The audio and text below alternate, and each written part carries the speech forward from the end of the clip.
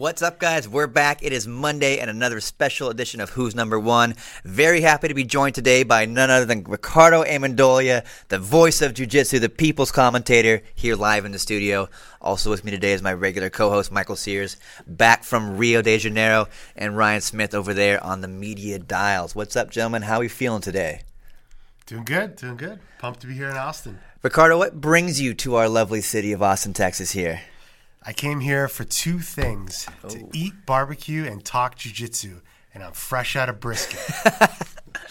Very nice. Yeah, definitely if you're in this wonderful city, you should be eating some barbecue. But it's a fun time to talk about jiu-jitsu as well. We had a action-packed weekend with Third Coast Grappling, Gordon Ryan and Bo Nickel. We'll get to that stuff in a minute, but we want to touch on some recent movements there in the rankings. It's actually a little bit of a delay. We missed it last week, but Jansen Gomez has moved to pound-for-pound number one as a purple belt. Mike, what can you tell me about Jansen here? Well, he won Worlds at purple belt middle this year. Remember, he beat Tynan Dalpra in the final, and then he's been winning some stuff. He did double gold at Long Beach Open not long ago. He tapped Mateus Rodriguez there. Remember, he just did double gold at the Porto Alegre Open too. And he was just not pound for pound number one before because Pedro Machado, who beat him in the World's Open class, was number one. Now Pedro got promoted to brown belt, and Jansen's been active. He slides up to number one. So he's bumped on up there in the rankings. Definitely keep an eye on Jansen Gomez, one of Checkmat's finest rising stars there. Some other movement in the purple belt ranks. I think we have a Jansen video though too. Oh, do we have a clip as well? I thought we might have just had a graphic. Let's stuff, see Jansen in action here. What is this from, Michael? This is like Worlds? This is just a bunch of different stuff. Yeah, from Worlds. Oh, we got a little bit of a Long highlight Beach coming Open. in. Yeah, it's just a few of his submissions and stuff. Yeah, that match with Tynan was a bit brutal, man. Tynan had to limp off the match there. His leg hurt. Yeah. It was emotional. Both teams getting into it. It was really, really heated. Jansen's just a phenom, and Checkmat's been telling us they have high expectations for Gomez. He's just a beast, as well as his brother.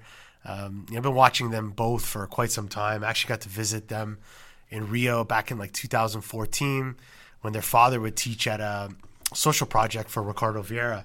So I've been kind of following their careers, watching them grow as little kids now to young adults and just kicking butt. And they're just, you see the highlight there. There's Choke Mateus right there. Beautiful submission there. Yeah, their dad is still teaching at that school. When I was in Rio last week, I went and I saw them, and Jonathan was actually helping his dad there, and Jansen was training and everything. Oh, nice. At Fight Zone. But if you see Jansen, his style I really like his style. He opens up a lot. He's really exciting.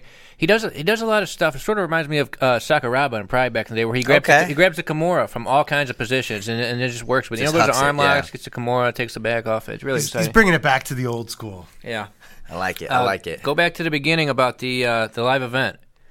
So, yeah, as you guys know, we are running our very first live event here, Who's Number One. We have tickets on sale. That event goes down February 8th, Michael? February 8th, Costa Mesa, California, at the Hangar. It's at the Orange County Fairgrounds. Same weekend as Kids Pans. We have a lot of really cool color belt matches announced. There's a big black belt fight coming soon as the main event. The website, Flow Grappling Tix, TIX.com. You can go there, select your fighter, buy your tickets and all of that.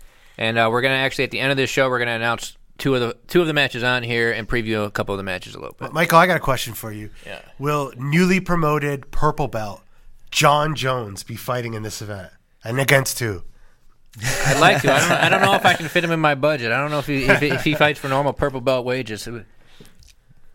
But we would love to have him back on. John Jones is a friend of Phil Grappling. Back in the day, had a match on here with Darren Henderson. And that'd be awesome to see John Jones in a gi match, man. I'd love to see it. What's the ranking though? If we had to rank him, where we would put him? I don't think he'd maybe top 30. I don't know. What does the UFC title translate to, Michael? I was looking at it earlier. Obviously, you can't rank John Jones. What would he be? Heavyweight, super heavyweight? You think heavyweight, probably, right? 205, right? What he fights at? I mean, he's going to give these guys trouble if John Jones goes out there and fights at heavyweight. I mean, some of these guys, Dante Cano, I love him. He's ranked number 2, but he's going to have a hard time with John Jones, I think. Lastly, we want to. I'd like to see John Jones' gi game. I'd like to see what yeah, he's me talking too. about. Yeah, yeah. That's what I want to see. Yeah. I want to see What do how you his squid guard is. Yeah, you think he play some spider guard or lasso or anything? That'd be You interesting. imagine to see. he's got to try it out. He's at the Gracie Baja school, and they have the curriculum there. If he's actually in the program, he's learning those fundamentals. Well, and he's training with a guy that still actively competes, Roberto Tusa. He's going to be doing Nogi Worlds. Yeah. We'll talk about that later. But, John's staying sharp in the gi. Like I said, maybe he's pulling off some lapel or squid guard. Berimbolo, maybe? Berimbolos. You never know. You never know. Well, we were talking about earlier, how goofy are these people that are going in comment sections? They're acting like he's not purple belt level.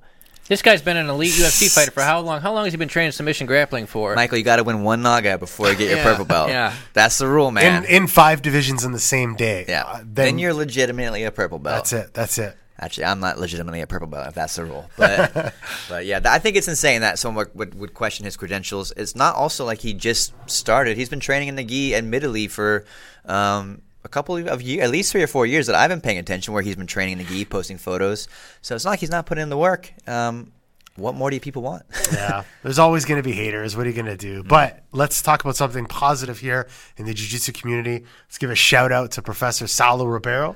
He upgraded to 6th degree, was it? That's a long time in jiu-jitsu. Ricardo, how many years of black belt is that? Can you rattle it off for me? I can't do that math right now, but Saulo, all I know is it's been a long time. I think it's over 20. It's over 20 years. Saulo's been a black belt and at the highest level for so many years. He was one of the greatest competitors of all time, and now one of the greatest coaches. Got the amazing University of Jiu-Jitsu in San Diego, and big congratulations to Professor Sensei Saulo for your upgrade. I guess now is as good a time as any to do a quick recap here of Third Coast Grappling. A very busy event. The whole team was in town, as it's just a short drive from us. And what a show that was. We saw in the main event Bo Nickel, NCAA champ, take on Gordon Ryan. What are our immediate reactions to that match? I know I had a good time watching it. How do you guys feel about it? Go ahead, Michael. About the Bo Nickel match? Sure. I'm not a fan. I'm a big fan of. I watch wrestling about as much as I watch jiu-jitsu, and it just got sort of weird with like Gordon walking backwards at him and stuff. I wish Gordon obviously knew he was going to take him down. I wish Gordon would just gone at him and like they would have like really wrestled each other. I would have liked to see. But I mean, once it got to the ground, we saw why Bo didn't win. Bo obviously didn't want to take him down, right? Bo was trying not to take him down because we saw why. Because once it got to the ground, Gordon tapped him pretty quick. It's true. But I have to say that the first few minutes were a little strange, right? You were wondering, oh man, how long is this stalemate going to go on? But then the anticipation built for me, and I was like, oh man, now it's really going to go. And I have to give Gordon credit for being willing to take that slam. I mean, he just was like, okay, I guess this is what it's going to take for me to get to the ground. Go ahead and suplex me. That takes a little bit of cojones, I think. Yeah, I think, props to Gordon and Bo for doing this hybrid style matchup. You saw Gordon with that scissor takedown several times. I don't know the Japanese terminology. Sorry, Kani guys. Basami, That is a Kani Basami. Yes, it is. Yeah, soft shell crab roll. There you go. And, beautiful takedown attempt there. He didn't go for leg locks because it was prohibited. Look at him scooting back in. These guys, he used within the rule set. He used jiu-jitsu to defeat wrestling, essentially.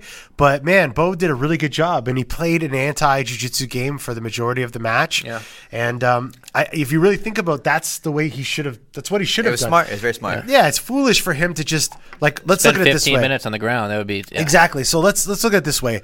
What's the better path to victory? Taking Gordon down in the first 2 minutes and then trying to pass his guard, and then he's going to get caught. Yeah. Or theoretically, he could get caught, right? So if he plays the anti-jiu-jitsu, anti-takedowns for the majority of the match, waits the last couple minutes, takes him down, but then it puts more pressure on Gordon, which we saw that happen. So it was really cool. For me, the thing that stood out, and we're probably going to do a breakdown of this later, but I was actually impressed at Bo's defense to Gordon's attack. And if you watch the replay, Bo did something really cool. He actually stepped out with his left foot to avoid getting swept, where a lot of high-level jiu-jitsu guys got swept from that position that Gordon really likes, that shoulder, that straight arm lock. Yeah, from the reverse armbar setup that he did against Buchecha in ADCC, did it against Keenan. The crunch, when he was the same. Yeah, he was trying to step that Buchecha sweep. Watch the replay. Look at Bo stepping up with his left foot. Yeah. What does that do? It prevents him from getting swept to that side.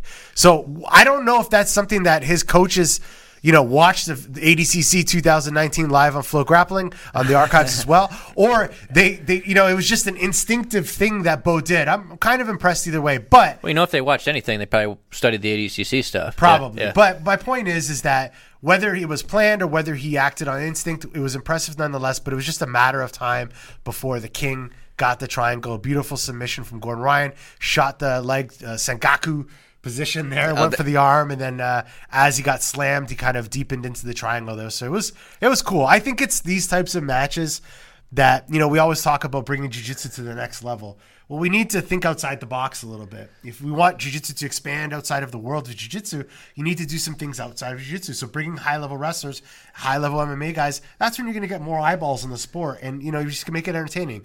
There's two ways to getting jiu-jitsu to the mainstream, I think, and it's like grow what we got and slowly grow, or do some stuff outside and bring the eyeballs in. So, props to Third Coast Grappling for making it and to the athletes for competing. It was cool, but we all kind of knew that Gordon was going to get the submission. Yeah, I think the plan was clearly for Bo. He didn't want to take him down until the end. Because you saw Gordon was sticking his foot up and trying to feed him the single leg.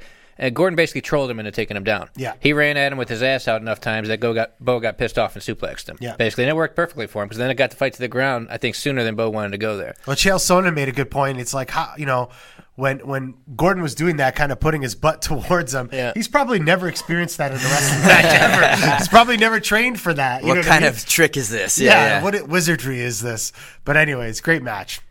Shout out to Bo. He also made a post this morning on his own personal Instagram saying that jiu-jitsu is great, wrestling is great, and together we make each other stronger. So great attitude.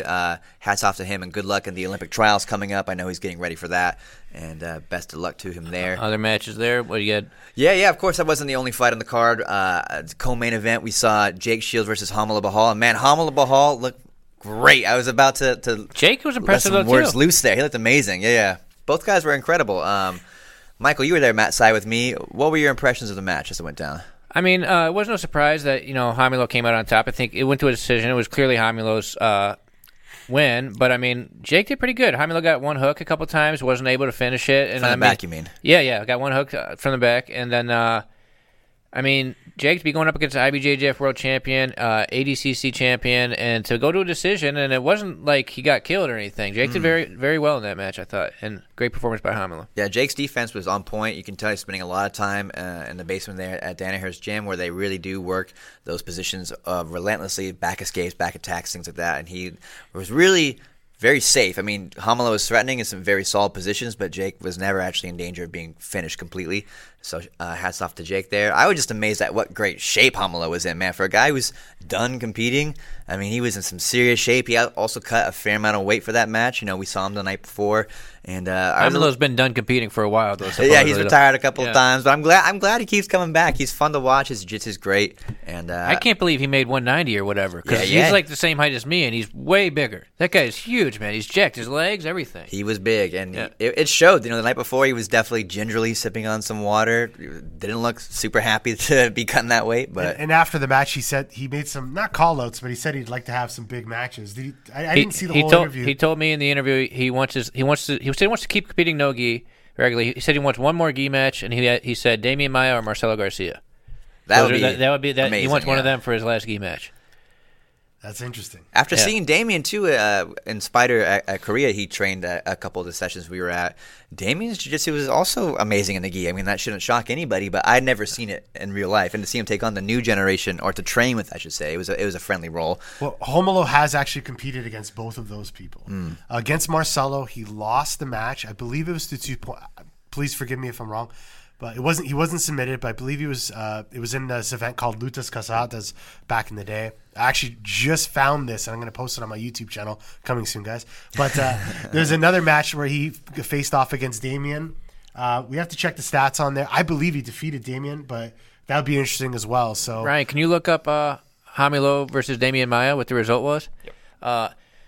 Yeah, and it's easy to think like, oh, Marcelo is like older than, but no, they're almost like the same age. Yep. It's just Hamilo's been competing so much longer. Marcelo retired a little earlier. It's like I think Marcelo's like 38, Hamilo's 37. So yeah, right around the same age. Yeah, and you would think maybe Marcelo might even have less fight years on him. He kind of retired a little bit earlier. Hamilo's been still grinding through it the last 4 or 5 years. So I would love to see either of those matches take place, but nothing has been set in stone yet. But yeah, Hummel is teasing one last Gi super fight.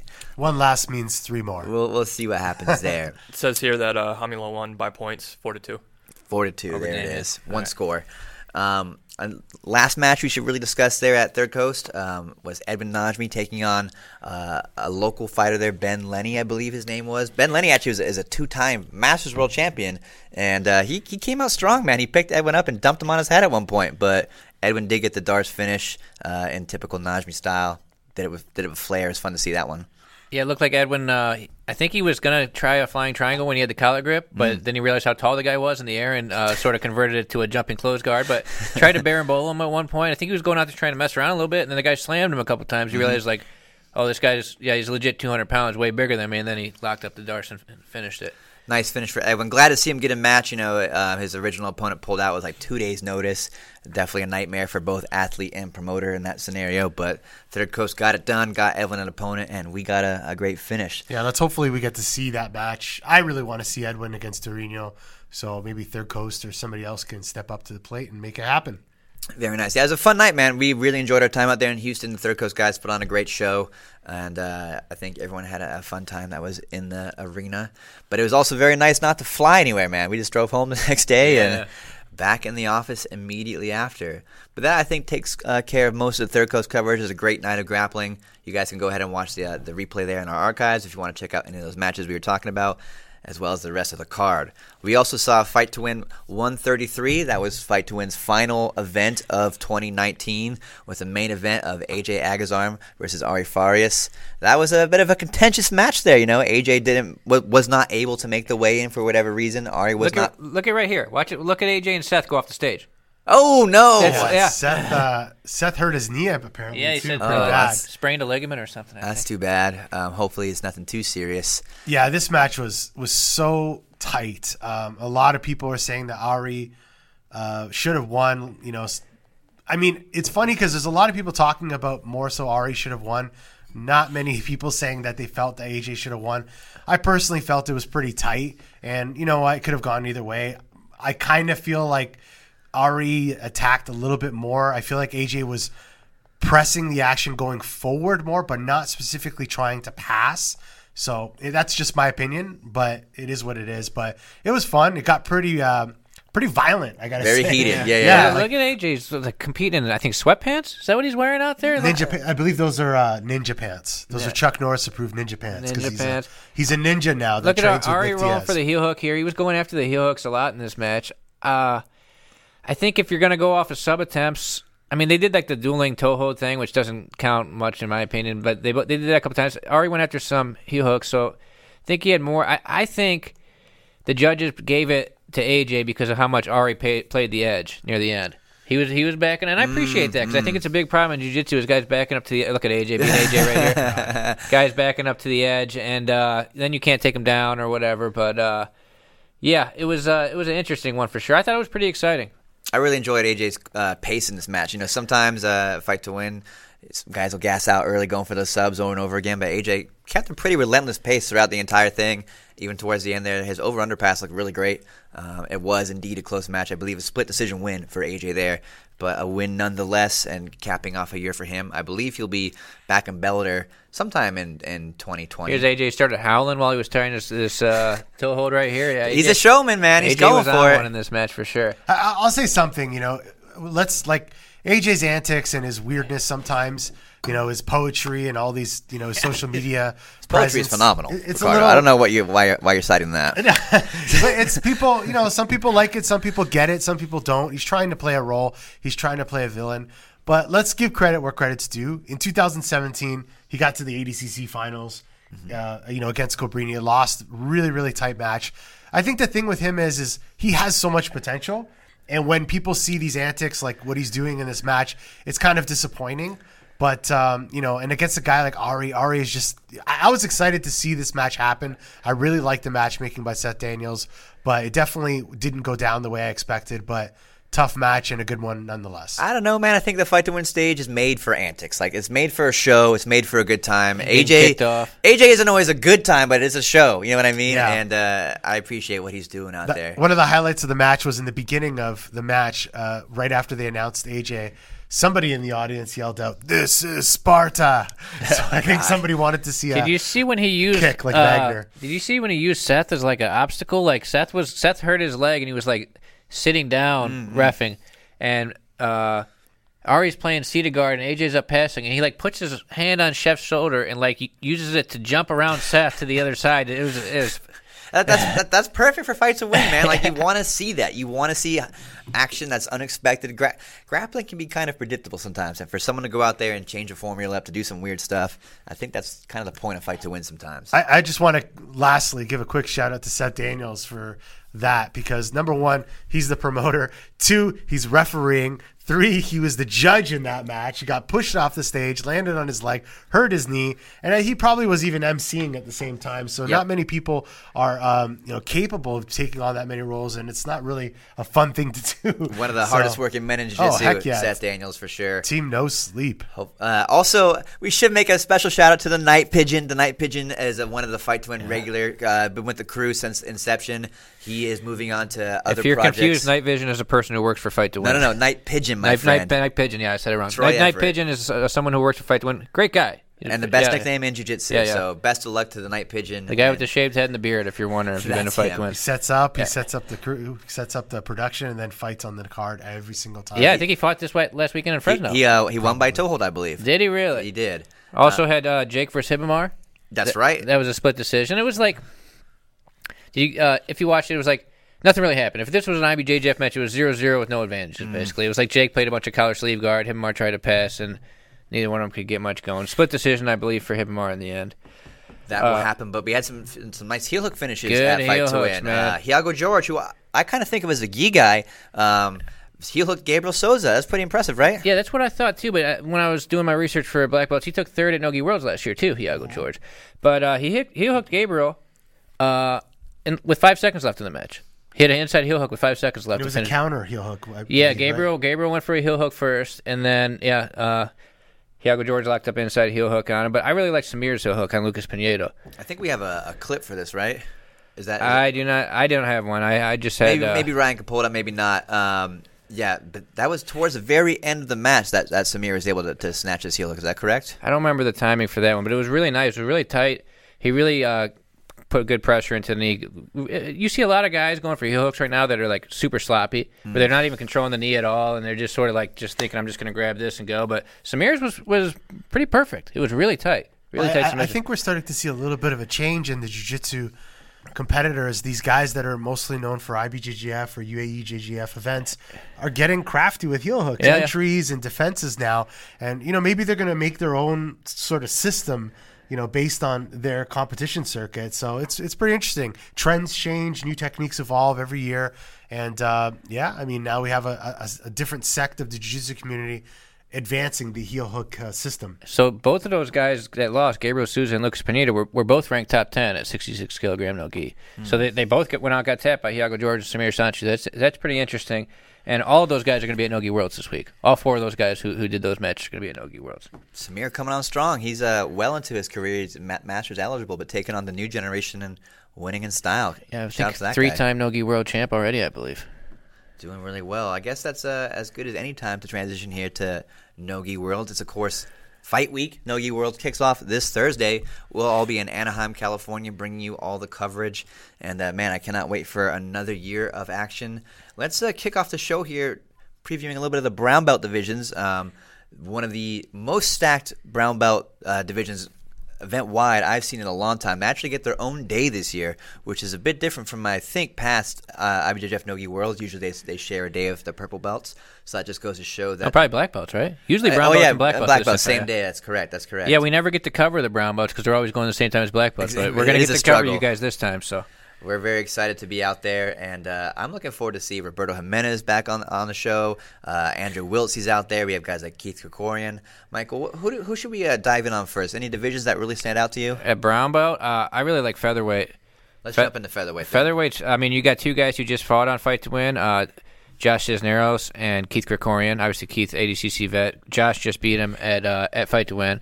Josh had some really nice techniques in that match. Nice little guard pass. Yaroslav, your boy Yaroslav. I love Yaroslav, man. We're all big Yaroslav fans. That guy's like one of the most consistent competitors out there, man. He is a beast. He basically always takes third, but he makes the podium at every major tournament. And these divisions are huge. Yeah. It's not making third in a 6-man bracket. There's Yeah. 30-plus athletes every time. Remember when we first found out about Euros a couple years ago? Yeah, when he beat like a couple of AOJ guys, I believe, and he came out. He's from Ukraine.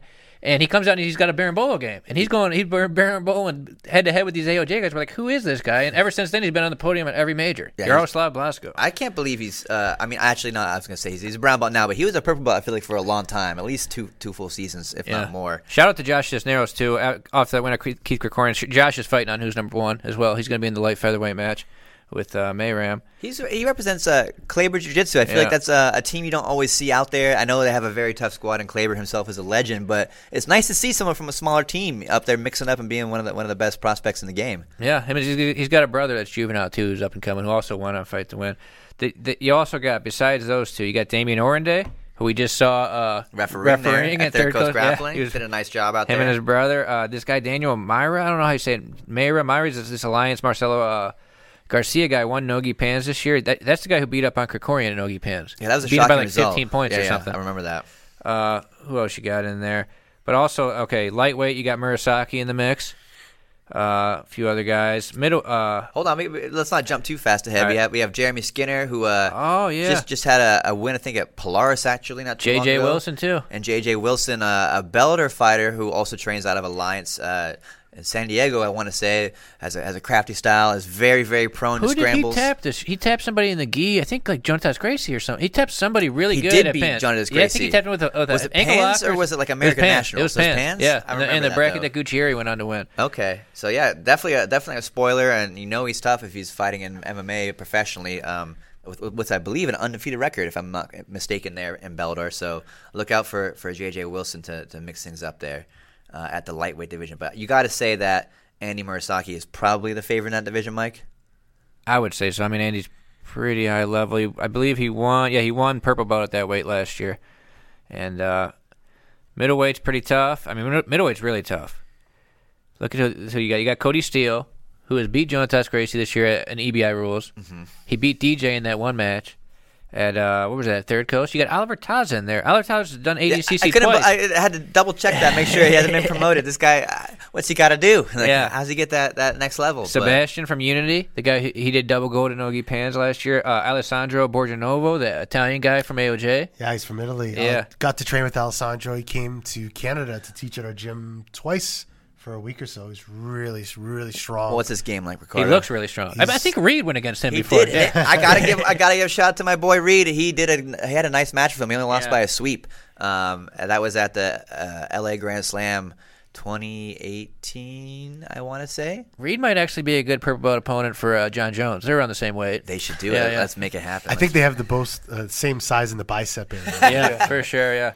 Reed's biceps are a big problem for anybody. Definitely for me, dude. Makes me jealous. Yeah, middleweight's pretty tough. Medium heavy's tough. You got Andre Goyce from he won Nogi Pans, the guy from Lucas Lepre. He's a really tough guy.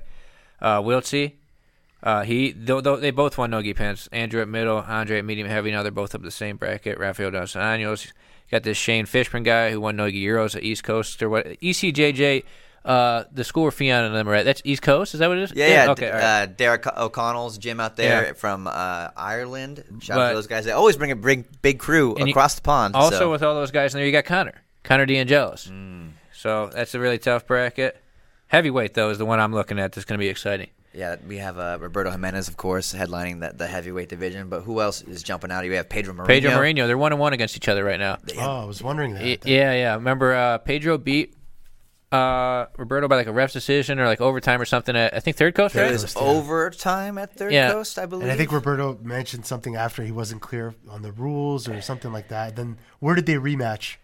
Nogi Pans. Roberto tapped him at Nogi Pans. And then they had that crazy open class. Pedro ended up winning the open class at that tournament. That was the open class where Roberto tapped Roosevelt Souza. Then Andre Porfirio tapped Roberto, and Roberto tried that cartwheel pass, and Porfirio arm locked him, and then Mourinho tapped Pedro Porfirio in the final. So it was 3 submissions in a row there from the quarterfinals. But that's a tough bracket. Super heavy, you got Porfirio, who's at Fight Sports now. Remember, he won Worlds for Cicero Costa a couple times. He's done at Fight Sports. There's Giancarlo. Giancarlo's all the way up at yeah, I know. I was going to say, I thought heavy. that's an unusual spot for him. He's definitely a sleeper in the game. I think was he a silver medalist at Worlds to Ronaldo? Yeah. Is that correct? Medium heavy, yeah. He took a second at He's not always like the first name that jumps out, but absolutely one of the toughest guys out there representing Alliance. I believe he spends a quite amount of time with Lucas Lepre. Yeah, I think the last couple months, I saw him. He was at BJ Fanatics. I think he's teaching at Bernardo Farias now. Okay. So I don't know if he's there permanently, but when I saw him at BJ Fanatics, he had been at Bernardo's teaching for a little while. But yeah, he was a Lucas Lepre guy. That's where he's from. Well, can't go wrong with Bernardo Faria either. I'd say it's not a bad guy to be learning from as well. Ultra heavy, you got the last 2 Purple Belt Open Class winners are both in there. Mason Fowler and Taylor Kettler. They're both Braza guys, Kyle guys. But they got Roosevelt in there. Roosevelt's a monster, man. Roosevelt is so big. Have you seen He's this guy in huge. person, Ricardo? No. Oh, it's like Andre the Giant. He's huge. Yeah. It's a monster of a man.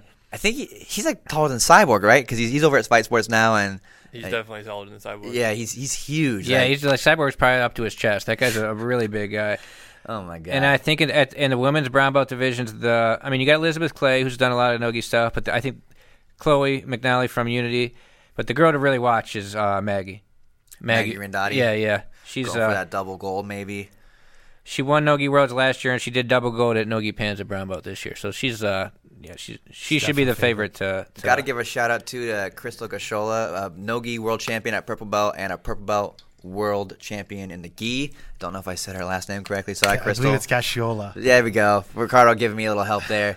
But she's probably a favorite in her division as well. Yeah, shout out to Crystal. I think she's actually worked for Flo at some point, right? She has. She's worked quite a bit with us. Archiving or something, right? I'm being impartial. I'm just going off of the results here. And you know what? It's only a few years ago where she actually broke her arm in competition. Yeah. She had to recover from that, and just to see her come back and do so well at the highest level, it's really awesome. So can't wait to see you out there, Crystal. Actually, on that note, for the women's divisions, there are the most women that have ever signed up in the black belt divisions present this year at Nogi Worlds. I believe the final count, throughout all divisions. Is that correct, Michael? We have 474 women. Yeah, it's got to be all divisions. That's all that would divisions. be incredible if there's I was 474 gonna say, black belt that's a women. lot more than the men.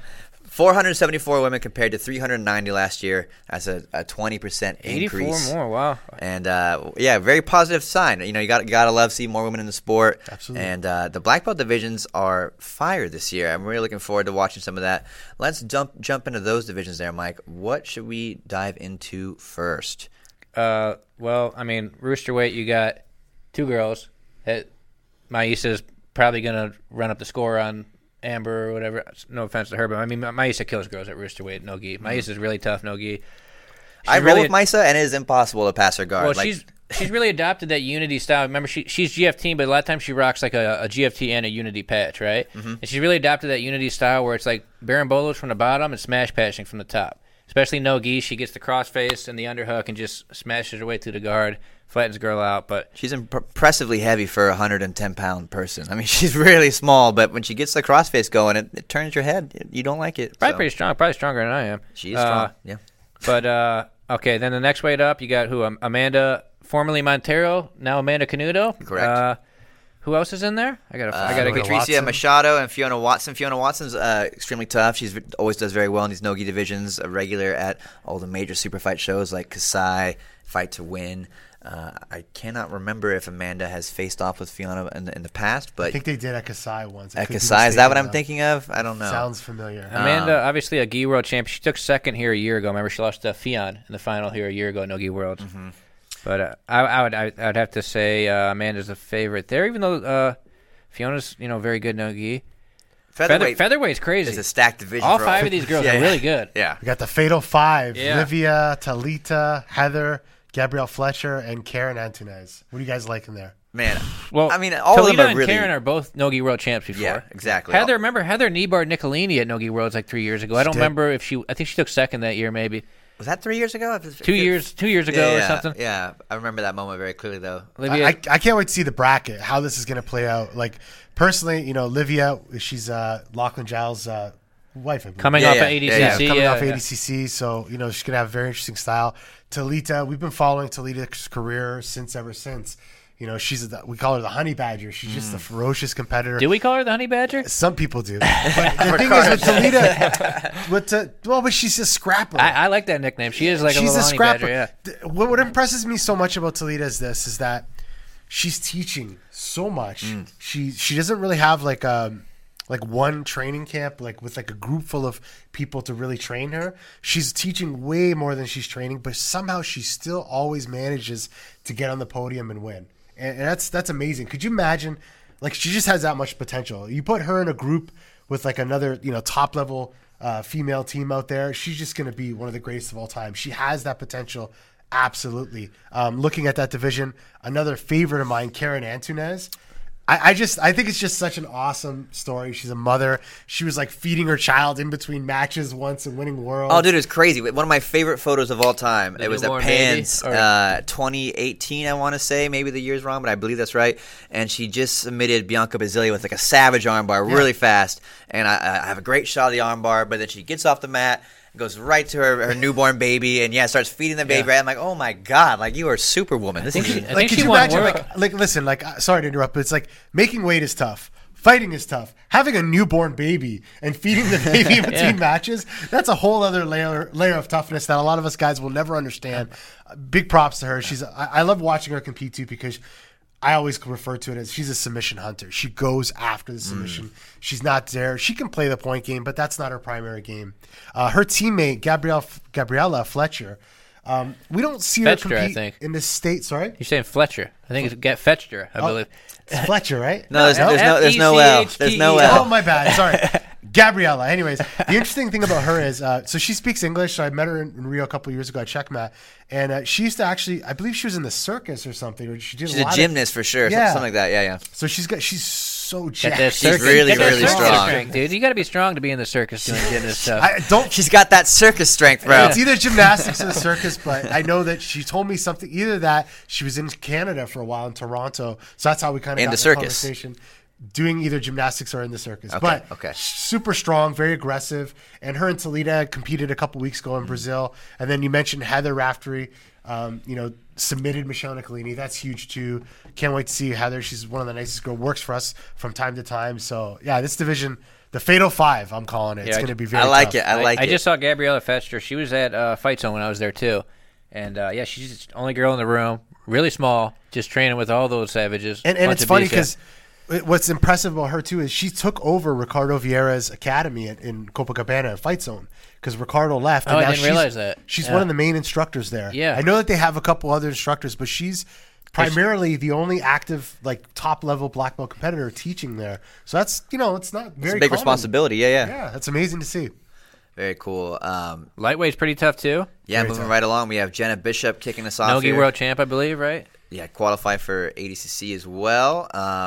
Then we have Nikki Sullivan from Atos, who's really come on strong in her black belt career. I think it's just her second year now, and she's really done quite well. I talked to Nikki last week, and she said that all the other competitors need to beware of her flying panda technique. What the hell? You got to give us a clue on what that might be. You tune in, and you shall find out. Flying panda. I mean, when I think of pandas, I don't think of them soaring through the air, but we'll think about the flying panda. We have returning Nogi world champion Kaka. That's Catherine Perret representing Checkmat. She is in, as well as her teammate Natalie Ribeiro. She is also – is she Nogi world champion as well? I don't believe so. I know Jenna Bishop and Catherine are both Nogi world Let's check champions. the stats on that, Ryan Smith. I believe she won – could be Natalie Ribeiro. Something. But those are definitely the standouts in that division. We have 8 women there, which is great to see. Very close to double digits, one of the larger divisions Skipped there. over Hannah Sharp from Silver Fox. Silver Fox is a black belt under Henzo Gracie. Teaches in New Jersey, I believe, or New York, sorry. And he's very, very technical instructor. You can see a lot of his instructionals on YouTube. He does a lot of work with Faraz Zahabi. Oh, very cool. Yeah, so he's very... very similar to the John Danaher system of grappling. So check him out. Tough weight there. What do you guys think the last two weights, featherweight and lightweight? Chase, who would you go with at featherweight and lightweight? These are both tough ones. Yeah, we haven't really made picks yet. It's hard to say in a division like that with only 5 excellent athletes. Yeah. You really got to see the bracket. But for me, I'm going to throw it out there. I think Karen Antunes might get it done this year. Yeah, I feel like she's that's a been good really pick. active, and like you said, she's a finisher. If she gets on a roll, it's hard to stop her. That's my pick. Ricardo, you gonna make one, or you like them all? It's the Fatal Five. I think He's a man of the people. No, I think we're going to Politician see. I feel confident in saying that Karen and Talita, depending on how the brackets go, I think it's going to come down to either one of those two. I'm going with the Honey Badger. Honey Badger's unstoppable. With Talita. Hey, Ricardo says we call her the Honey Badger. So, all right, lightweight. I'll kick off lightweight.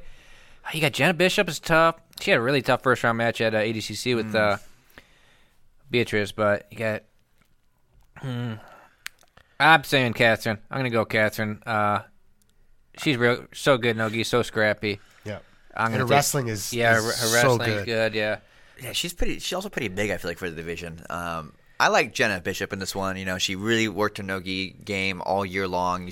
Even though ADCC didn't go her way, she put in a serious camp, and I feel like that's going to translate extremely well here to Nogi Worlds. I think that she will be in the final as my pick. I think it's going to come down to Kaka, Catherine, and Jenna as well. I think it's safe to say. So you got Jenna or beating Nicole that. Sullivan, the Flying Panda. Jenna's got to wonder. get through. Flying Panda. You cannot count out the Flying Panda. Jenna Bishop to make the final then would have to get through Natalie Hibero. That's a tough one.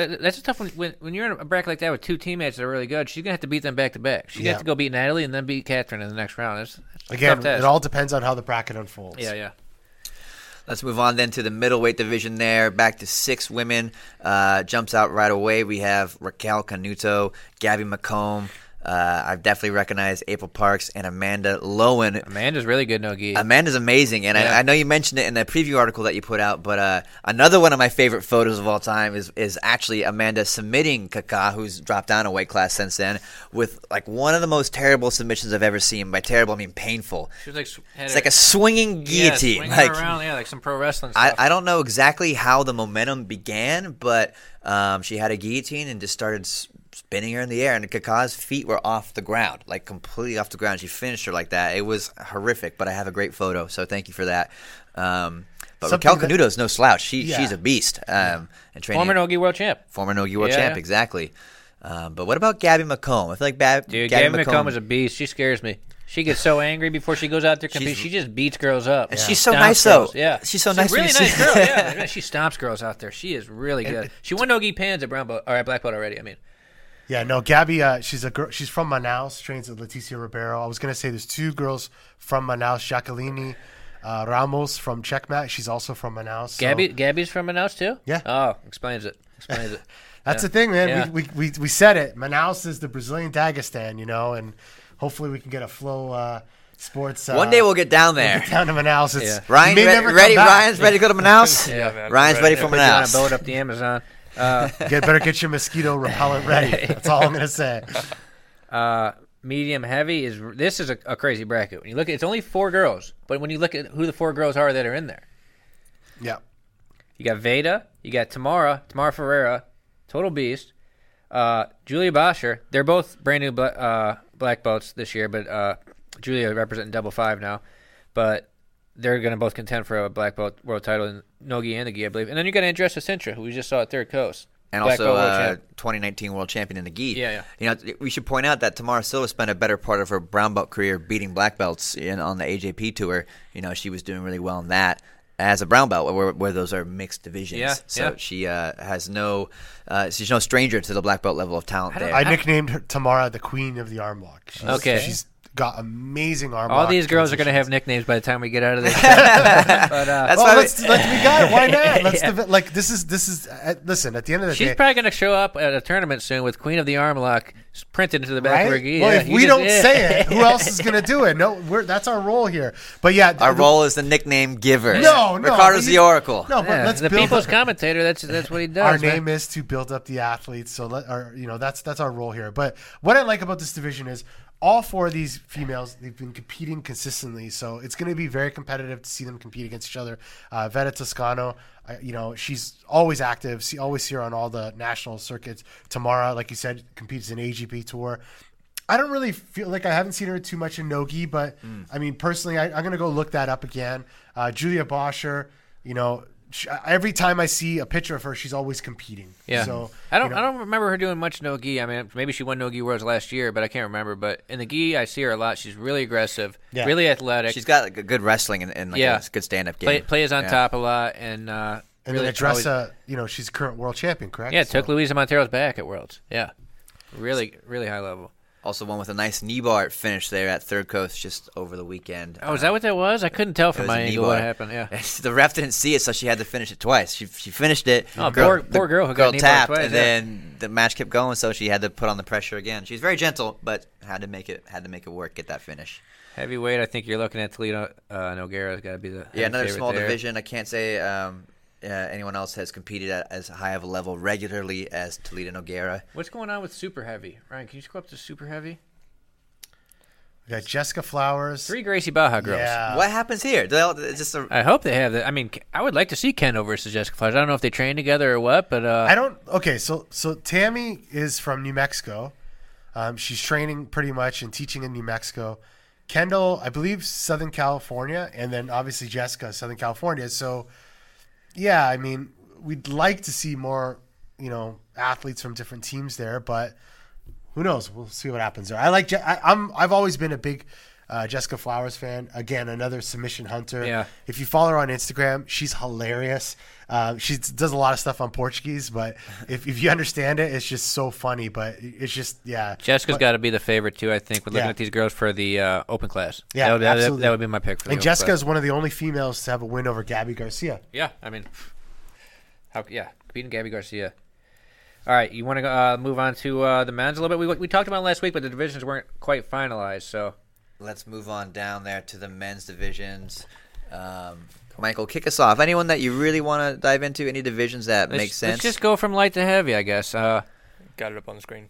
All right. There we go. We're down at the rooster weights. Thank you, Ryan. I think the biggest story here has to be Taliesin making his major debut. I believe he's done maybe the Pan Champion or not. He did Pan Pacific Championships, Pacific, like whichever one it is that's in Australia. Yeah, that he one. He did. He won that. Yeah, but this is his first one back on American soil, I believe. And it's a pretty stacked division as far as roosterweights go. We have Christian Woodmansey's in there, Rodney Barbosa, 2-time world silver medalist, also in the division, and a returning champ. I'm going to butcher this guy's name. Sorry. Nobuhiro Sawada. I don't know how I did there. That sounds right to me. That sounds pretty good, right? Yeah. Hey, I want to just point out something here. Do you guys see Qatar BJJ? I see it. Do you guys know much about that team? No, but I know it's like state-sponsored, right? Victor Honorio does it. Yeah, a lot of good guys are on it. So Qatar BJJ, the head instructor there, I believe his name is Fabricio. I forget his last name. Sorry, my bad. But they're out in Qatar. They brought a lot of high-level black belts there to be full-time instructors. I believe they do some work with the military, very similar to what you see in Abu Dhabi. So they're really growing the team out there. Victor Honorio's there. Fernando Vieira's there. Isaac Paiva, I believe, went there as well. Okay. So they're developing that team pretty big. So just keep your eye on Qatar BJJ. You know you're going to have a tough fighter. Good to know. Looking at that bracket, Talison's so good, Nogi. Like he's basically the same style we were talking about with Maisa. Burn bullets from the bottom, smashing people, especially in Nogi, like Joao Meow style, like forcing half guard and smashing people on the top of Nogi. I really didn't a lot of talk about Taliesin at the brown belt, but I didn't really appreciate his story until I saw the video that you made for Flow a little while ago. And if you guys haven't seen black it, belt, the first episode's up for free on YouTube. Awesome. The Path to Black Belt, 5 episodes, like almost an hour between the 5 of them. It's pretty interesting. Yeah, we shot them all over the place, and it's cool because you get to appreciate Talison's story, sleeping on the mats, leaving Manaus, going to Sao Paulo, staying there, then making the move, and hearing his aspirations of becoming a black belt world champion. He keeps it really real in it too. He's talking about crying and wanting to quit and all that stuff. He's not trying to act cool in that video, but he's somebody I'm really excited to see this year, going into the gi season as well, because he's somebody at Roosterweight as a blue belt, purple belt, brown belt. Nobody ever pushed him. He just ran through brackets, tapping everybody for years. And it'll be exciting to see him up at black belt. I mean, he's going to go against Haji Barbosa this weekend. He was Mini Meow, right? He was Little Meow? Little Meow. Yeah. Little Meow. Yeah. But I like the fact that he's not referred to that as much anymore. He's kind of carved out his own legacy. Kind of fell out, huh? Yeah, I think that, and then that's cool. It's very cool to see. But anyways, he did the no-gi Grand Slam, Michael, at Brown Belt. Is that correct? Yeah, last year he did gi and no gi. He was, the only person I've ever heard of who did the no gi Grand Slam. Did Brasileiro, Euro, no-gi pans, and Worlds. So all no-gi. all four, yeah. Pretty insane schedule there. So, yeah, he's the big name to watch at rooster weight. Moving right along then to light feather. This is just closeout city right here. Cicero Costa runs the whole division. Well, you got 3 Cicero guys, and then you got Juni from Unity, who's basically the same team. And Richard Alarcon most likely won't be present. Actually, I shouldn't say that. I don't know his status, but he had a pretty vicious armbar loss at Polaris just 2 weeks ago. Lucas Pinedo just got a heel hook, too. Hopefully he's in there. Otherwise, there might not even be any matches. Hopefully I'm wrong about both of those. I shouldn't make that And the assumption. story here is this is Edwin's or Junior Cassio's debut at Black Belt, correct? I do not think... No, he did no-gi pans. He did. My bad. He lost to Malachite at no-gi pans. I also think he might have competed at no-gi Euros, European no-gi champion. Okay, Yeah, this he is his did, first he did. no-gi Yeah. Worlds at Black Belt, Yeah. though. That, I believe, is correct. Okay. And he, of course, had a big year. Man, I hope Alarcon's there. He's really exciting. He beat Gianni at ADCC. Yeah. Had a breakout year. Beat some other good people. I can't remember quite who, but he beat some good people at Kasai, too, this year. But, Joao Miao, returning champ. Iago George, returning bronze medalist from Cicero. The guy who just heel hooked Gabriel Souza over the weekend. You got Jonas Andrade in there, too, who's also a no-gi world champ at the color belt. So, yeah, that's a big surprise. Light featherweight's run by the Cicero Costa Unity team. At least it's just one division, though. You know, Yeah, light feather's going to be Cicero. Yeah. But, some of those guys got to, start eating a bunch, drinking a gallon of milk a day or whatever to move up the featherweight. Because they got hop on the Ryan diet. They have, right now, in the gi, 6 of the top 10 light featherweights in the world are from Cicero Costa. Wow. It's incredible. Ridiculous. Stat, yeah. Featherweight. This bracket's interesting. It's really up in the air. A couple good guys from Calterra, Gabriel Marangoni, Rene Lopez. This Orlando Castillo guy from Fight Sports is good. Thomas Halpin from Fight Sports. Israel Souza is really good. Israel Souza won Worlds in the gi at Brown Belt last year. He's an upcoming GFT guy. I think he's from Fortaleza. Really good. I've been watching him since he was a blue belt. Very nice. Total killer. Alex Sadre. Big fan of Alex Sadre. Finisher. Yep. Good no-gi game, too. He won no-gi Brasileiro this year. Silvio Duran got a great 50-50 footlock game. Oh, I didn't see Cole Franson last week during the show. He slid in there, I think. Yeah, Cole Franson, who just beat Kennedy no-gi at the SJJIF. So Cole Franson's a sleeper out there, definitely. Tiago Macedo competes every single weekend. This dude's tough. Another Manaus guy. Tiago Buj from Unity, another tough guy. Emilio Hernandez Rodriguez is the guy who beat Gianni at no-gi pans. And then Gabriel Souza, who just beat Paulo at no-gi Euros. This bracket's really up in the air. That's right. Emilio is he beat Johnny, and he's recently promoted from brown belt, right after Worlds, something like that. Yeah, I think in the last year. I think it might be his first year at black belt. So for him to beat someone as experienced and talented as Johnny speaks volumes. So he could be someone that could really. This one, if I had to pick somebody, that's tough. I would say Manaus. Without seeing the bracket, I would say Manaus final. Alex Sadre versus Gabriel Souza. Okay, I'll say Sodre as well. I'll say Sodre takes it. Yeah, I'm going with Sodre. Sodre worked with him a little bit, so maybe I'm a little bit biased. But Club Feijão, one of those unheralded teams, at least for Americans, and Club Feijão is just good guys coming out of there all the time. Yeah, we should really refeature that Road to Worlds vlog. Reed and I, our very first year, went out to Phoenix, Arizona, and visited Novo União, and Feijão was a visiting professor there. And man, it was an incredible experience. His coaching style is unlike any other. He had Is it intense? Yes, I mean, I bet. Yeah, I've seen him coach. Have you ever seen him fight? Yeah, I've never seen. I've never seen him fight. I've seen him coach. He goes crazy. I'll break it down. Brasileiro, he was going wild. Uncle Ricky's gonna tell you a story. You watch a Rodrigo Feijão fight. He starts the match off, slaps himself all over the, slaps, so runs around the mat, pulls foot in the bicep guard, sweeps. Every single match. That's crazy. I gotta look this up. Yeah, that was at Gustavo Danta's gym there in Phoenix, and I just got to describe one of these drills because it was so strange. Like he wanted guys to attack, I believe, a seated guard with a submission in 3 steps, and it couldn't be the same 3 steps, so guys would have to come up with new sequences, like new passes, either to, like, let's say, a back take to a rear naked, and then they had to go maybe do like a cartwheel pass into mount. He wanted very acrobatic, very challenging, dexterous exercises done, and there were some visiting athletes there, like Tommy Langacker and Espen Mathisen, who were visiting from Norway at the time, and they're like, I've never done this before. Like, what is this stuff? But it was really cool to see because it was really physically demanding as well as sort of it challenged you. But it sounds like mentally he was like trying to make them think. Exactly. Whatever he's doing is working. He's produced some really good guys. Remember the Muniz brothers came from there. Yeah. Sadre's younger brother is the number 1 ranked brown belt featherweight in the world right now. They got a lot of good guys coming. Yeah, and he's also just extremely friendly, welcoming guy. So look out for Sodre. I think he might turn some heads this weekend. Lightweight's pretty good. Lightweight's another pretty big division. We got 17 guys in there. I'm looking forward to seeing in person this Natan Chuang. He's sort of come on strong. Michael, you're looking at me like I said that completely wrong. No, Natan Chuang. That's right. Yeah. But yeah, he's really good, man. He's been killing it in the gi lately. It'd be interesting. He's a Cicero guy, but he used to be Fernando Terre. He's a Cantagallo guy. Okay.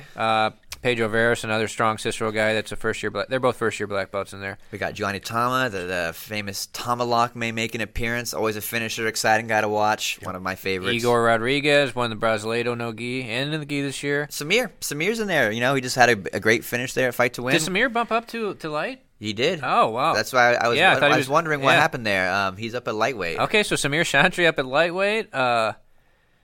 There's these a couple good Alliance guys up here. Fabio Caloi and Atos Miranda. I believe they closed out at Nogi Pans. And Caloi won Nogi Euros this year, finished second in Nogi Brasileiro. Atos Miranda from Marcelo Garcia. Rodrigo Freitas is in there. Federico Alves is in there. They both made the podium last year, but the name to watch, Marcio Andre. Andre. I think this is Marcio Andre's bracket to lose. There's a lot of good guys in there, but I'd be surprised. I'm going to put Marcio Andre as the heavy favorite in my opinion. I'm gonna agree with you, but I want to give a shout out to 2 Canadians that are on there, Daniel Davis and Matthew Coco from Open Mat MMA in Toronto, students of Elliot Bayev, friend of mine. Okay, is that where Open Mat is in Toronto? Because there's a lot. When I was looking at the Purple Brown, there's a lot of Open Mat mixed martial arts people. Yeah, no, they have it developing over the last few years in Toronto. Really good, strong program there. They're affiliated with 5-Star and Sean Williams. Oh, okay, very cool. Sean, and actually they had a really good no-gi camp leading up to this. They had, I believe Taza was there. Krelestein's been there. They bring a lot of top-level no-gi guys to Open Mat to come and do like camps or seminars. So, keep your eyes peeled on Daniel Davis and Matthew Coco from Canada. Absolutely. Good to know for the local knowledge there. We got a pretty good Canadian in this next bracket. Yeah, moving up to middleweight. Probably the best Canadian of all time. Might as well just reveal it now. Yeah. Michael's talking about Dante Leon from GF Team. Dante really, is he a Criochi, though, for leaving Canada and going to Toledo, Ohio? Do they have those? Well, unofficially, I took some. Is there such thing as an official Crioche? Well, I'll explain to you. Against Canada, betrayed Canada. Listen. I took some heat from somebody saying all you do is talk about Canadians who don't train in Canada. So I'm assuming that comment was still a Canadian. I know, but I'm assuming that comment was about Dante. Canadian anymore? Well, I mean, I guess Dante watches hockey. I've seen it. I mean, I guess that comment Dante watches hockey. I guess Dante they're saying tapes his fingers with hockey tape. Yeah. He's a real Canadian. No, Dante's about as Canadian as you can get. Nice kid, super tough, and obviously had that big win over Lucas Lepre at ADCC. It doesn't matter what happens in his career. He beat one of the greatest of all time, so can't wait to see it. Yeah, what a year for him, too. He guillotined Izaki. Yeah. He took Edwin's back and choked him. He took Mateus Lutz back and choked him. He got on Lucas Lepre's back. Another guy in this bracket, though, John Satava. Remember, that was one of the craziest matches at ADCC. Oh, yeah, it's a great match. John Satava basically had Dante's guard passed in most rules for like the last 30 seconds, but Dante's so strong, he's just bridging into him. Dante deadlifts 1,000 pounds or whatever, so he stayed as close as he could get to getting past without doing it, and then came back and slammed Satava and beat him. Satava, great no-gi game. I'm looking forward to seeing Gutierrez. Gutierrez is one of my favorite guys to watch. Gucci gang. Shout out to Gucci. Did you say Gucci gang? Gucci. No, Gutierrez, and that's what everybody, when I train with him in Chicago, everybody calls him Gucci gang. That's his nickname. That's a sweet nickname. Love it. Love it. But Michael bringing in the nicknames. I like it. Pedro Hosha guy from Double Five. You got Yoga for BJJ, Sebastian Broch in there. Jaime Canuto in there with Dante from GF Team. Jaime took second last year in this bracket. Dante took third. Oliver Lovell, I don't know how you say it. Remember, this is the guy who submitted Levi there. Submitted Levi at the World Pro. That knee bar, yeah. But look at it. And then this bracket's so crazy that, look, and then we get down to Otavio Souza. ADCC runner-up, Gi World champ. Felipe Cesar Silva just took second at the Nogi Pans Absolute. Jefferson Gracie won Nogi Pans. Diego Romayo. This bracket's wild. Looking forward to those. Anyone you want to pick as a standout favorite? Maybe pick a final if you could, Michael. I'm going to go with Dante Ottavio. Dante Ottavio. That's a smart choice. I think Ottavio could beat Jaime in the semi, because obviously Jaime and Dante are split up. And then I think Dante gets Ottavio this time. I think Dante's coming on so strong in Nogi. His technique's so tight right now. He's forcing those scrambles, and he stays so tight off of the scrambles, and he doesn't lose opportunities. I think Dante could beat Ottavio right now, Nogi. A guy we haven't mentioned yet is actually Joel Gabriel Rocha's younger brother, I believe, is in here. Pedro Rocha, representing Double Five, and he's a member or ex-member, old member of the Brazilian national wrestling team. I heard he won Brasileiro Nogi this year. There you go. Yeah. So he could be someone that's a sleeper on the list. But I think for my final, I would pick Jamie Canuto. He's spending a ton of time over at Fight Sports in preparation solely for this Nogi World Championships. They have a great squad over there. We might see him versus Otavio Souza. I think that's my pick for a final, depending on how the bracket shakes out. Like I said last time, I think it's so smart that Jaime went to Fight Sports. I think Fight Sports is doing a great job of, similar to Unity, they're embracing other athletes from other teams to come over there and train and, open to learning and teaching different styles at Fight Sports. So, if you want to evolve, you gotta learn new stuff. And it looks like Cyborg's adapting to the time. So. Very good club to train at. This is going to be a bracket that from the quarterfinals on is going to be really fun with Satava, Gutierrez, Pedro Rocha, Dante, Jaime Canuto, so many good guys. Otavio Souza, Felipe Cesar Silva, Jefferson. Yeah, this is going to be a really busy mat, exciting. whatever they end up on, those two mats. Medium heavy.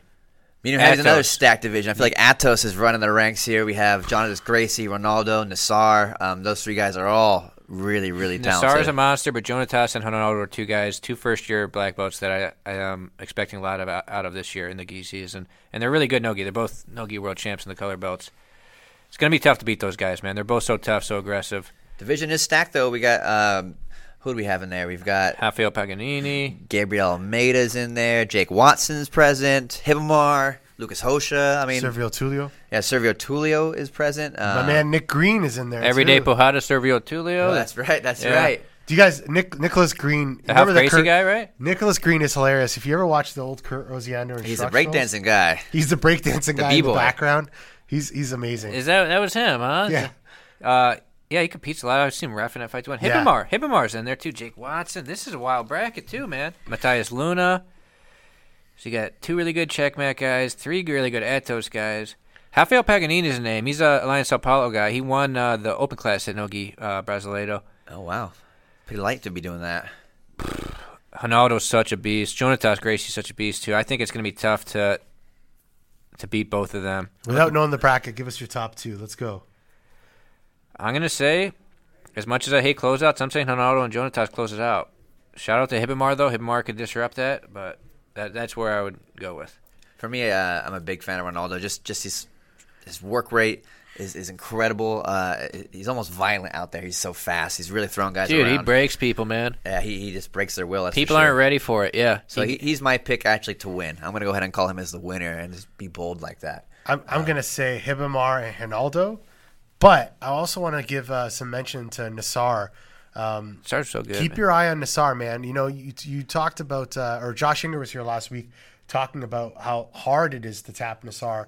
I remember Andre Galval telling me, like, Nassar is probably one of the best black belts in the room. In the training room, he's a beast. And, keep your eyes on him. This could be the tournament where he kind of turns the corner and, really gets up there. So, Nassar, for sure. There we go. Moving on up here to heavyweight. Heavyweight is also a very exciting division. Kicking off here, we've got Adam Warzinski. Jackson Souza is in there. Felipe Trovo. Tusa is in. That's John Jones' coach. That four-time champ of this. Won it like 2008, 2009, like those years. But so, yeah, he's a bit old school, throwing down with the young guns. We should put a bet. If Tusa can do a super duck like John Jones did. No. I like that. I'll take that bet. Let's do something. Let's give him something. A free flow membership for a year. Give him something, Chase. If it was up to me, I would do that. Devontae Johnson and Murillo from Unity. Yeah, this could be Murillo's division, man. Murillo's tough as hell, and been pretty active this year, but Adam got a great Wojcinski is guard, no another favorite guy, I'd say. Jackson, I mean, if I had to put money down, I'd say Jackson. I really like Murillo. I could see Murillo stylistically matching up well with these guys. If I had to put money down, I would go with Jackson. I'd like to see... I really like Wardzinski. I like his style. I'd like to see him pull it off. But you could see a closeout between those two guys. That's not impossible. Yeah, well, I think it's safe to say, without knowing the brackets, I think Murillo and Jackson are the favorites. Wardzinski's got such good technique, but he's not, the one thing you don't really see from Adam is his wrestling, whereas Jackson, you see wrestling, you see sweeps, you see submissions, you see it all. So out of those two from Checkmat, I think Jackson kind of goes through. As far as Devontae Murillo, I see Murillo going through. The rest, a lot of tough guys, two-set tough, but I think it's going to come down to Murillo and Jackson. Action Jackson. There it is. For sure. I'd like to see that one. Hey, we only got 10 minutes left. Our producer Caleb said we can go till 2:15. It's 2:04 right now. All right. I want to just make some quick picks on these last ones and then jump into the who's number one matches. Let's do it. Let's do it. All right. Lead the way, Michael. Super heavy. I'm going Trator. Trator is definitely, I would say, a safe bet. I like Tex Johnson. I think he could turn some heads, maybe turn around the momentum he's been having. Quick picks, Chase. Tex. All right. My quick pick is Trator and Arnaldo. Arnaldo Maidana. Oh, yeah. He's tough, too, It's man. going to come down to those two. Ultra heavy. Cyborg, Victor Hugo, or Vinny? You can't name 3 out of 6. That's not a pick, Michael. No, that's what I'm saying. That's who you're going to have to go with, basically. So, Puopolo's in there, too. He can pull it off. Last week I picked Victor Hugo. I'm going to go Cyborg now. I like Cyborg as well. Cyborg. Vinny. Ryan Vinny and Cyborg on my without knowing the bracket. That's what I think is going to happen. Victor Hugo could do it, though, too. Victor Hugo could turn some heads for All sure. right. So let's get into our... Guys, put me on the spot here. That's our job, Ricardo. Caleb, you got our assets ready for the who's number one matches. I think the first one will be number 6, the Eric Muniz one. Go ahead and kick us off, Michael. Who do we got here? Well, okay. Our first match that we're going to announce is a really big one. Eric Muniz from Alliance Dream Art, from the Dream Art Project in Sao Paulo. Here's him, a little worm guard highlight from the Brasileiro. He's going against Roberto Jimenez, another Alliance guy, but they don't train together. And this is the last 2 Purple Belt Open Class World Champions, basically. Very cool. Do you remember Roberto? Look, just watch this a little bit. He's got a great... Eric's got a great worm guard, man. Reverse Taylor worm guard. When I actually sent this video to Keenan after Brasileiro, he was like, his response was like, "Finally, somebody's doing it right." He really admired it. This guy, double Grand Slam at Purple Belt last year. Wow. So he ended up closing out the World Final with his brother Anderson. But double Grand Slam, if you're not familiar, means you won your weight and the open class at all the IBJJF majors. Maybe if you want to cut over to the next one for him, Caleb, the number 7, the Muniz final one from Brasileiro. Watch him versus Pedro Machado. Oh, this is actually a nice choke. And I like this match because it's such a contrast against Roberto. Yeah, Roberto can play that game, but he doesn't. He's not so well known. Look at Machado here. Machado had just beat Anderson Muniz in the semifinals to set up this. Right off the double pull, he passes Machado's guard, chokes him to win the Brasileiro. And you're right, it is a big contrast. Yeah. Because Roberto's all about creating that back exposure off of scrambles, and he rolls into back takes. Eric's about locking you up, tying you up, and slowing you down with that lapel. If you watch, Muniz did what I like to call the guard pull interception. Yeah, Intercepted that guard he did. pull. Classic Balea guard pull interception right there. I gotta start charging these kids for using my moves. So let's go to the Roberto Jimenez clip now. Roberto, I mean, we've made a movie about him. We've talked about this guy a lot. Yeah, you don't get much more highly touted than Roberto as a prospect. This was the Purple Belt highlight, I believe, when he did tapped 8 people in that tournament. It might have been 10, It might have been 10. It was something crazy, yeah. But he tapped every single person, weight and absolute. 10. There it is, 10 people, and it was insane. Yeah, here's Connor. He tapped Connor D'Angelis in his final that year. Remember, he tapped like Pedro Pimenta and Mason Fowler and some guys in the open class. He just had the best loop choke I've ever seen. I'm not ever seen, but just it was, I believe, the semifinal in the absolute, and he was down. He was losing, and time was running out, and he managed to throw in a loop choke. Incredible. Well, what do you know about Roberto? I know that I've been seeing him compete for a long time. Yeah, man, right? Since like 2014. They called him Blue Checha. Remember? Blue Checha. Yeah. I saw him as a kid in 2014 at a tournament in Texas, warming up with like collar drag, arm drags, Marcelo Garcia style. I was like, who is this kid? And then I know his father Raul, so got to see him compete and just smash everyone. So I've been following his career for quite some time. Of course, you see Lucas Lepri, who Roberto trains with often. So he's got it all. He can do pretty much anything, and he's very exciting to watch. And he's a very humble kid, very nice attitude. So it's always good to see, kids winning at the highest level like that. And like I said, very exciting. Loop choke on Pimenta right there. There it is. There's a loop choke. Yeah. Oh, it's so Pedro cool. Pimenta's huge too. But like Roberto's always an exciting fight, right? It's like he's one of those guys like come back on your shield or whatever. Like if he doesn't go out there and tap you, like he's gonna like get tapped or something. He doesn't go out there and Roberto doesn't try and win by an advantage or nothing. No. Neither does Eric Muniz. These guys both tap a lot of people, and they've never fought each other. It's gonna be interesting stylistically. Eric, even though they're the same weight class, Eric's like probably 5 inches taller than him or something. Eric's a really tall guy. How long are these matches, Michael? This is going to be IBJJF length, so it'll be 8 minutes. 8 minute 8 match. minutes IBJJF score with last score criteria. So are there advantages? There'll be advantages, but it's like the last person to score wins, or if there's no score, the last person to get an advantage wins. So there's no refs decisions to avoid the controversy. I like that rule. Yeah. I think it's good. Very nice. The next match we want to announce here, Mike, is another fire match. We have Rico Staten from Lloyd Irvin. The Flash. The Flash. I don't know if you guys have seen that challenge going around.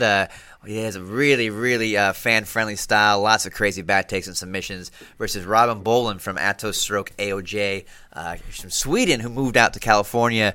Or Sweden or Norway, Mike? I believe it's Sweden. He's Swedish, yeah. And to train full-time at AOJ. Two of the quickest rising stars here. We got a clip. This is Rico going up there. Another really exciting. You don't see any boring Rico matches. They call him the Flash. Super fast. There he is, passing guard.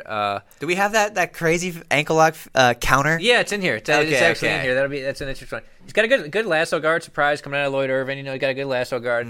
Great passing. He does all this stuff. These flash challenges and stuff. There's a nice omoplata out of the lasso. He does all these like online viral flash challenges with like these crazy back takes and stuff. He gets people to attempt. But Rico's very exciting. He's one of these guys. He calls himself the Flash. His name's Sean Rico Staten. One time I messaged him for writing purposes. Hey, what name do you go by? He said, they call me the Flash. I meant your real name. Done. Yeah, that's awesome. I will only refer to you as such. He took second at Pans last year at Purple. He's still around at Purple. So he's currently the number 1 ranked guy. And this is one of his finals. Oh, double pull. Oh. That's almost double pull interception. Double pull triangle. That's like Mateus Gabriel gets stuff like that. It's a variation. I'll accept that. But this is pretty funny. Just a little whoopee. Matador that guy. But here's a little jump into a triangle. We'll probably end it with that RNC off of the ankle lock. But his triangle is he makes it look so easy. Yeah. It's crazy. well, he's one of these guys coming out of the Lloyd Irvin Kids program. He's one of these guys like Malachi and Jamil and all them. He's was juvenile a couple years. Oh, here it is. This is my favorite thing I've seen in months. Yeah, this he's poor currently guy's going being ankle locked. Belly down, ankle lock. No problem. Rico's chilling. He looks like a straight up zombie right here. He's like, Yeah. I want the brains. This guy, I think, still has his foot as he finishes this choke. He taps Wow. him. Yeah, Gets the tap. incredible. Textbook ankle lock. But all right, now let's move on to Robin, the Swedish kid from AOJ who won Worlds at Blue Belt Light Feather, incoming purple belt this year. Rico was purple belt earlier this year at Worlds. Now we got Robin coming, so if you want to kick that off, Caleb. Robin's another young one, I think was juvenile within the last year or two. He's got a great single leg X to footlock game. He's got a really great straight ankle lock, Bochinha style. You would really like it, Ricardo. I like it. I've been seeing his highlights. I've been seeing him on the gram. I've been following him a little bit. Very, very technical fighter. Yeah, that's a sweet little sequence right there. Yeah, that was very, Mendes brother asked the little flow right there. But you'll see him getting to the straight, getting to X guard, wrapping the foot, right like this. There it is. Yep. He when I was looking this kid up to try and find moments to clip out of him, it's like you look and you see. So many of his matches in our archives are like 1 minute, 2 minutes, because he's just like pulling to this guard and ankle locking people really easy. You see, elevates with the foot, under the crotch, sort of spins over, belly down, finishes a straight ankle lock. And his passing looks just like Guillen Hoffa. Is pretty freaky, actually. But it's a I great. I was going to say his passing looks a lot like a young Chase Smith out there. Oh, I like that. I like that. He's Surprised I didn't notice it. These two have fought once in no gi though. They haven't fought in the gi, so this is going to be a very exciting one. I'm excited for it. And they're both coming out of two of the best kids juvenile. Oh, this is a nice Tarico Plata right here. See, he rolls up to the top of that Tarico Plata. Yeah, there it Beautiful, is. right? I might clip that one out for the gram at some point. But I think there's another footlock here. Yep, he's gonna footlock this dude. But these are two young athletes coming out of two of the top youth kid and juvenile programs out there, right? AOJ and Team Lloyd Irvin. Mm-hmm. They're bringing people up from a very young age and producing these killers. And it's we got a few athletes from both teams on this card, and it's going down the same weekend as Kids Pans, where they all came from. Should be an exciting one. I think most likely in this match you're going to probably see Robin Pullen versus Rico Passon. It's going to be a question, can Robin get to that single leg X probably? There we go. Yeah. There you have it, guys. Well, we're right down to the final minute. 2:15. Thank you for joining us for the 7th episode of Who's Number One. You can find your tickets for Who's Number One, the event, on flowgrapplingtix.com. TIX, flowgrapplingtix.com. There you have it. Check it out. And get them before we announce that big black belt fight, because then they're going to be going off pretty fast. Actually, we should get everyone voting and telling us who they want to see in the black belt fight. Slide into the DMs, folks, and we will catch you next week, I believe at Wednesday for our normal programming. Yep. See you guys then.